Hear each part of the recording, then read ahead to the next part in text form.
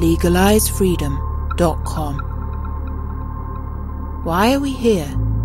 Where do we come from? Where are we going? From the nature of reality to the future of humanity. Listen without limits. Unchain your brain. Change your thinking. Change your life. LegalizeFreedom.com.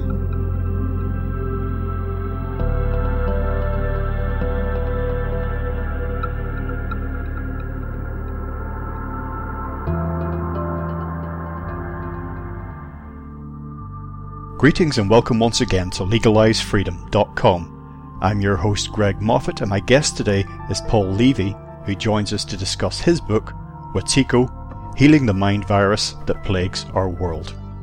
In its Native American meaning, Wetiko is an evil cannibalistic spirit that can take over people's minds, leading to selfishness, greed, and consumption as an end in itself, destructively turning our intrinsic creative genius against us.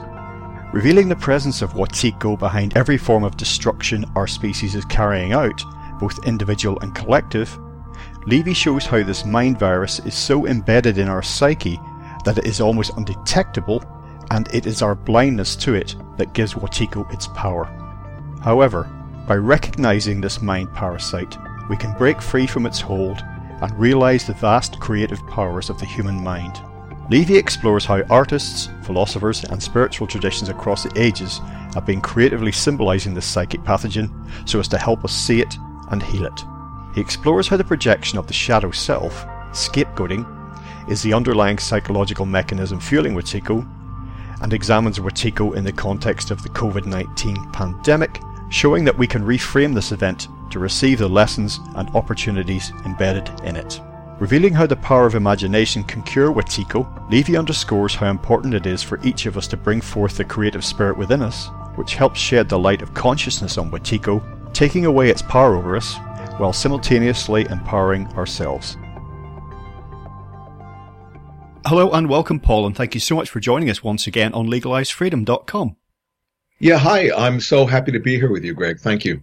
No, thank you, Paul. Today we're going to be discussing your latest book. It's been out for a little while, but it's entitled Wetiko, Healing the Mind Virus That Plagues Our World. Before we jump into that, just give listeners a brief summary of your background and work in general.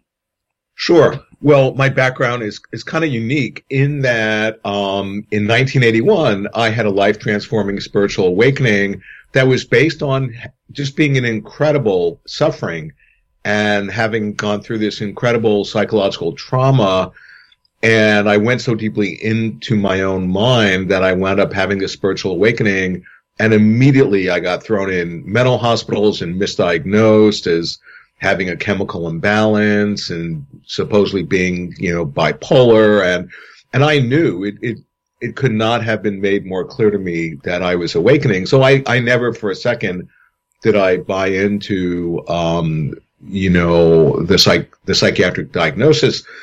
And that really saved my life, in the sense that I followed what I knew to be true based on my own experience. Because what I was basically experiencing was that I was realizing, oh my God, we're having a collective dream. And so it took me, I don't know, over 10 years, maybe 12 years. It was sort of after the last hospitalization was 82. So between 81 and 82, I got thrown in hospitals maybe, 4 or 5 times and always diagnosed.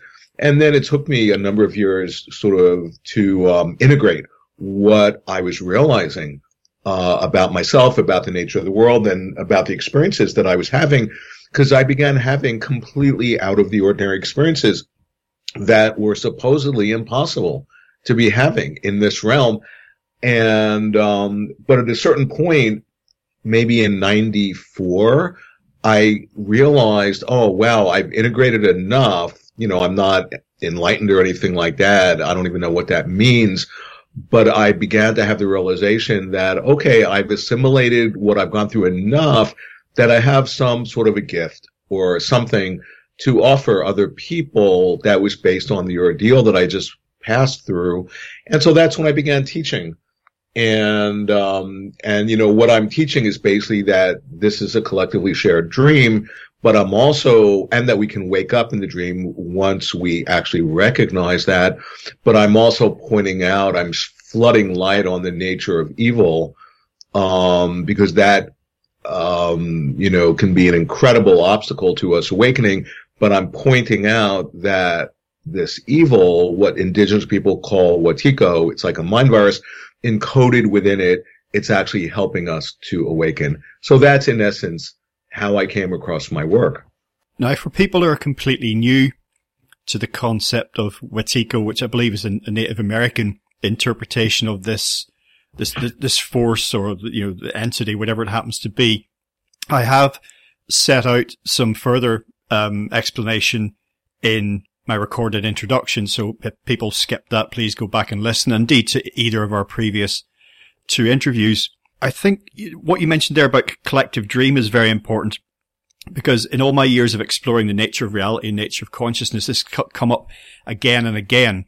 And my way of looking at it is, for those who say, well, it's a collective dream, therefore it doesn't really matter. When we die, we'll wake up and none of this really have any consequence. But my way of thinking was that when I was young and the adults would tell me that dreams weren't real, quote unquote, well, I would say, well, I had an experience and it was real enough.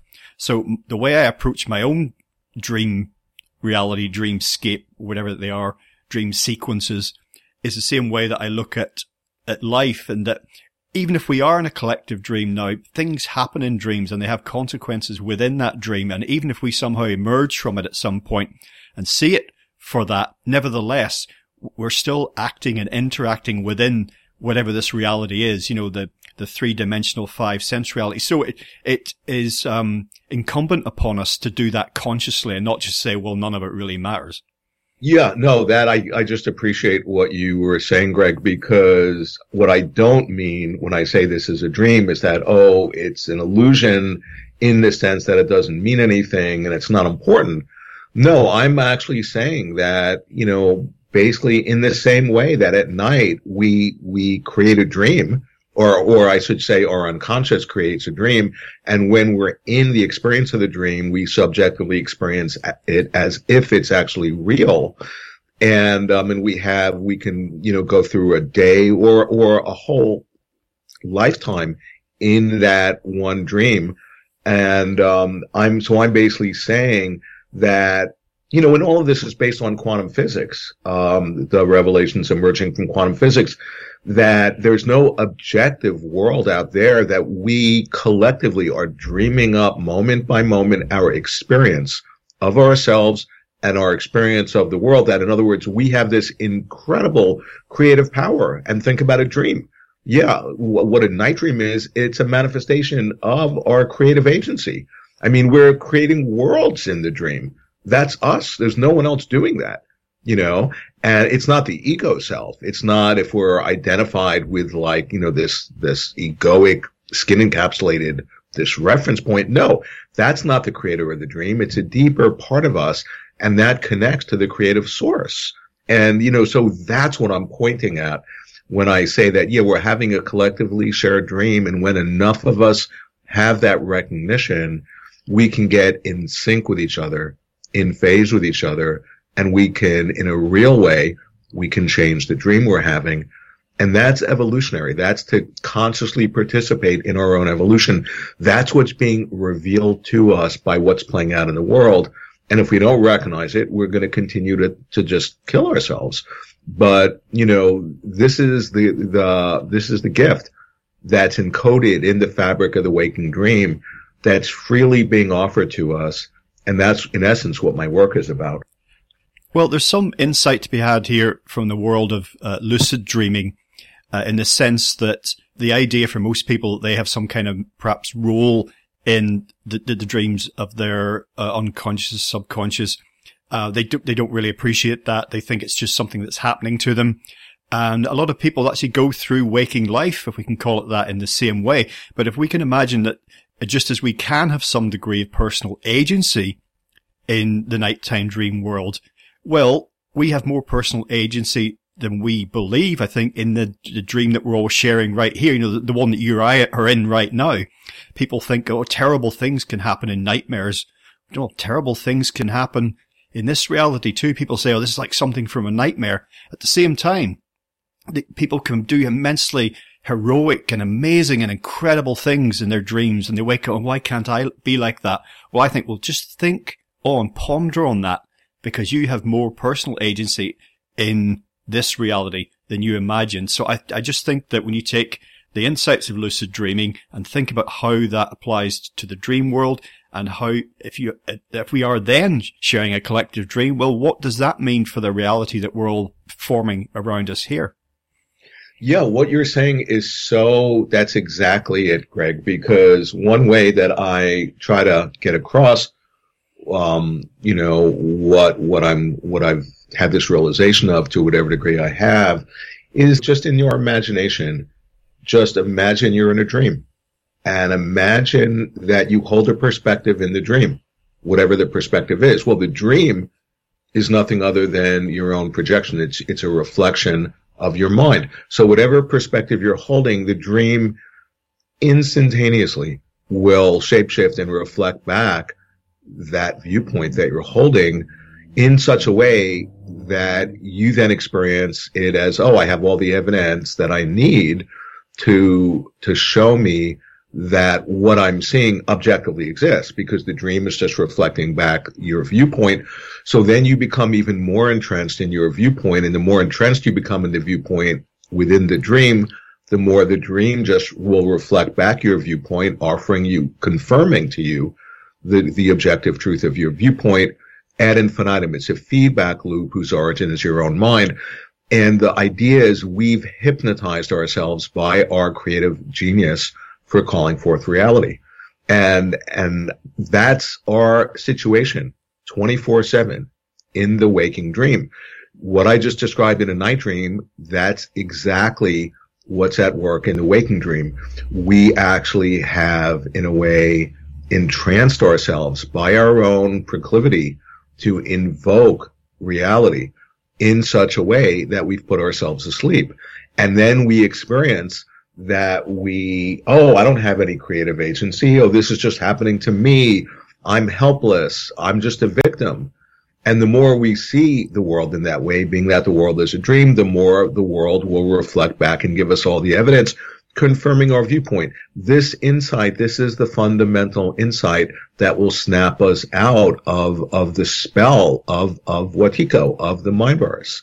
Well, if we look at the stories that humankind has told itself since recorded history, since as far back as we can see, to periods in prehistory beyond which we can't really say anything, we have the common story, the idea of a lost golden age, of the fall. This is encapsulated in the biblical story of the Garden of Eden, that there was something that we took a wrong turn, as it were, at some point. You even see this in the story of Atlantis, mankind somehow sinning against the world, against creation, against reality in some way. And versions of this have persisted right throughout recorded history. And we see our own modern versions of it now. And this is such a popular trope now, basically. The question, is there something wrong with us? Are we really so uniquely amongst life forms on the earth somehow unfit or unable to live in harmony with the rest of the planet? But that's a question that can be kind of, how can I put it, like self-fulfilling prophecy, or a question that somehow has the answer encoded in it. And certainly today there's a lot of talk about, humanity being a cancer on the planet when you look at the converging crises around us. And we can say that, but I fundamentally push back against that idea. So quite what the truth in any or all of what I've just said is that we could draw out, I don't know. I guess we're finding that out. But it's very, very common these days when you talk to, regular people in all walks of life, and you look at our stories, modern stories reflected back to us now in the media and popular culture. It's just like we've taken a wrong turn. We're damned, and the earth would be better without us. Yeah, well, I'm very familiar with that. The idea, there are all these theories about how did the fall of humanity happen? Was it like these negative ETs, or was there some form of collective trauma? And of course that would be interesting to find out, but what's actually a lot more important is the realization that we are participating in, if you call it like the having a fall, the fall of humanity, we are participating and creating in that each and every moment to the extent we're asleep. Okay. So there is no external agency that's done something to us. But that being said, yeah, we as a species, we're clearly a species in trauma. We have collective PTSD. And the idea being is that, because I so know about trauma because I've been, for years, I've been, telling people that, oh my God, I'm completely in trauma over what played out, the whole thing that catalyzed my awakening. And the thing which is interesting about trauma is that encoded in the pathology of trauma is the solution.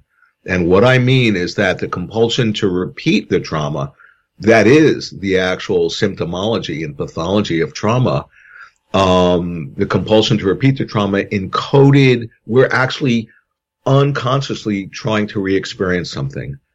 And, but if we don't have the recognition, if we don't bring awareness, and actually pass through the experience of where our energy got traumatized and got frozen and literally got imprisoned, if we don't actually go through that with consciousness, then we're fated to just continually enact the compulsion to repeat our trauma ad infinitum. And in a way, that's what I'm describing is what our species is acting out on the world stage.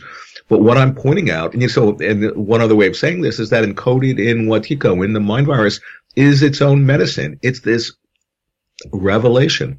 It's showing us something about our nature and about this enormous, unimaginable creative power that each and every one of us have. But to the extent we're not conscious of it, then it gets outsourced. Then it gets projected outside. And of course, whether it's the powers of the state or external agencies, they're more than happy to pick up our own creative power and turn it against us.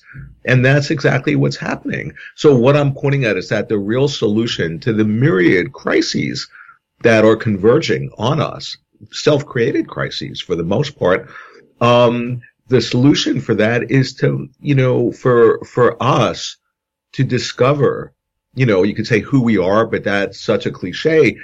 For us to discover our nature as being creative beings, because the more that any one person taps into their nature, which is by its nature creative, they then embody and express themselves more creatively. And the more creatively they express themselves, the more they deepen their realization of their nature. It's a positive feedback loop that creates light upon light. And when people who are plugged into that actually connect with each other, then all bets are off. That's where we can actually, really step into this waking dream in a way where we can transform it. The interview that we did in May 2020, it was entitled Coronavirus Crisis, Transformation Through Trauma. And what you seem to be articulating just now is the difference between the experience of something traumatic for you to be transformative, to move you from one state to another, to advance the individual or the collective, as opposed to unconsciously repeating trauma as looking for some kind of solution, within the problem. And as you characterized, Wetiko does have the disease has its own medicine within it. But you'll see this, I guess, in psychotherapy. If someone goes for help and they are perhaps able to see that they have been repeating trauma in an effort to do something, who knows quite what, usually unconsciously. But there's a difference between, a rat chasing its tail and one finding its way out of a maze, if I could put it like that. Yeah, because what happens is that, when what you're describing, this is a collective situation, but it's also individual situation. We as individuals, we are each, in a way, reflections or iterations of the greater fractal of the body politic. So to the extent that we're able to sort of unlock that energy that's just recirculating back in the black hole of trauma, that energy becomes available to us for creativity, for love, for compassion. And, that's what I'm pointing at, that each of us are actually plugged in to the creative source. We aren't separate from that creative source, but we're like the sorcerer's apprentices who have entranced ourselves by our own enormous power in a way that's killing us. And, it's all just different ways of trying to articulate, like, I'm pointing at something, and it's really the solution to what's, to the malady that's ailing us. And simply put, it has to do with tapping in to, the creative source. Like, who we are these creative beings. We are literally moment by moment creating our experience. And in some of my books, because I have this new book on Wetiko coming out, I'm not sure if it's in that one or the one that just came out, a few months ago, but I point out that people who really, kind of study creativity and stuff like the incarnation of God, of Christ, of the second coming, they make a connection. They say, oh, if we just aren't in touch with our creativity and we're just passively in this waiting stance for the second coming, then we're only going to see Christ in the face of his being crucified, and we'll never be able to take ourselves off the cross. But if we connect with our, own creativity, with the creative spirit within us, then we are literally, through that very act of being creative, we are participating in the incarnation of the second coming, that we become the instrument through which, the incarnation of the self, to put it in psychological terms, incarnates into the world through us via our actually taking our creativity online. Our first interview together was based on your book, Wetiko, Breaking the Curse of Evil. By the way, listeners will find links to the earlier interviews on the interview page for this one, so they can just click straight through. And of course, evil is a provocative word to use. In the modern era, it's seen to smack of something of the supernatural, the religious, of superstition, of the past. And the very idea of the existence of evil for many people seems, again, an absurd relic of centuries gone by. Yes, good things happen to bad people and bad people do terrible things. But the idea of evil, really, I mean, what is that even? It's a spirit world. It's the devils, it's hobgoblins. It's all that nonsense. However, my feeling about it is, and I've done a number of talks looking at this, is that there's clearly some kind of force, some kind of entity. There's something, and maybe you can, from what you've said so far, I'd be interested to hear your take on this. If it is not apart from us somehow, then it gives that feeling, that impression. There seems to be some kind of anti-human force in the cosmos. Again, this is something that's been documented throughout human history. It's where the name Wetiko comes from. So how would you characterize your understanding of the idea of there being something truly external to us? Is that even possible? Yeah. No, I appreciate the question. And I just want to point out, I'm not any, sort of theology professor or like metaphysician or anything like that. I like to think of myself, I'm kind of an empiricist, and then I just deal with my own experience. And I know that evil is such a charged word, and it has all these connotations and associations. And so I guess one thing I want to start off my answer by saying is that, people can get really turned off by the idea of the devil or Satan, or all these, different sort of spiritual traditions will personify as if it's this real energy, this evil force. And I would point out, I would say, well, they're actually speaking in the language of dreams, which is symbolic, that these figures of Satan or, whoever you would call it, they're symbols of trying to epitomize this impersonal force that we all experience.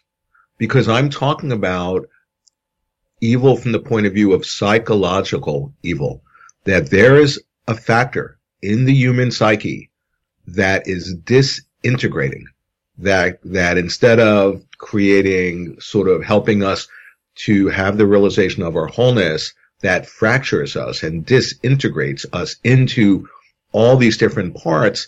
And that same force, think about it like an iteration of a fractal, is playing out in the world. There is a force that we can call evil, because if we can't talk about evil, here it is.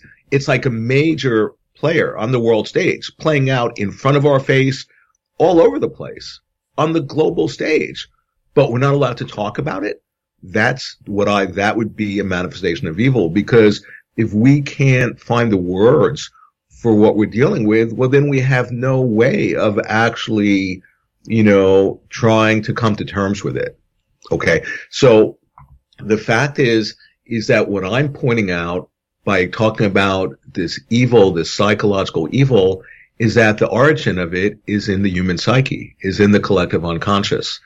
And so I'm not making claims that it's, this metaphysical this or anything like that. I'm just saying that any of us, if we're honest, if we go into our own mind and go into our own process, we're going to encounter a force that's seemingly opposed to us expressing ourselves, being creative, stepping into our light, stepping into who we are.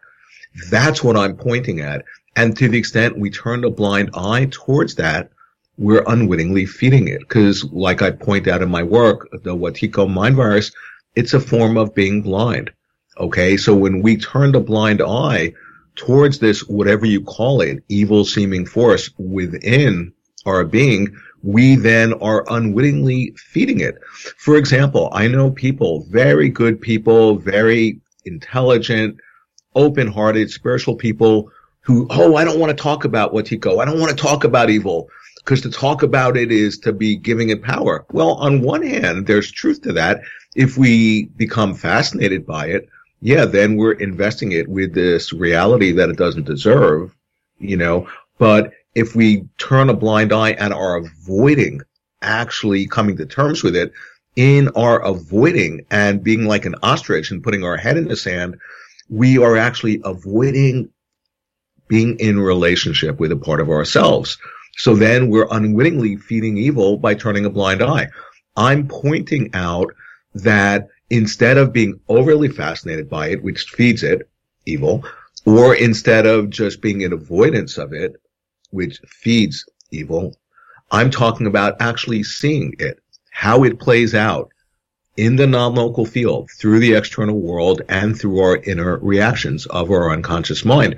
And then when you see it as a sovereign agent, you can choose, okay, now I see you. Now I get to choose where I place my attention, and I want to place my attention on creating the world I want to live in. That point of view then dispels Wetiko, and that's what I'm talking about. That concludes part 1 of our interview. Part 2 will be available soon in the subscribers area at legalizefreedom.com. legalizefreedom.com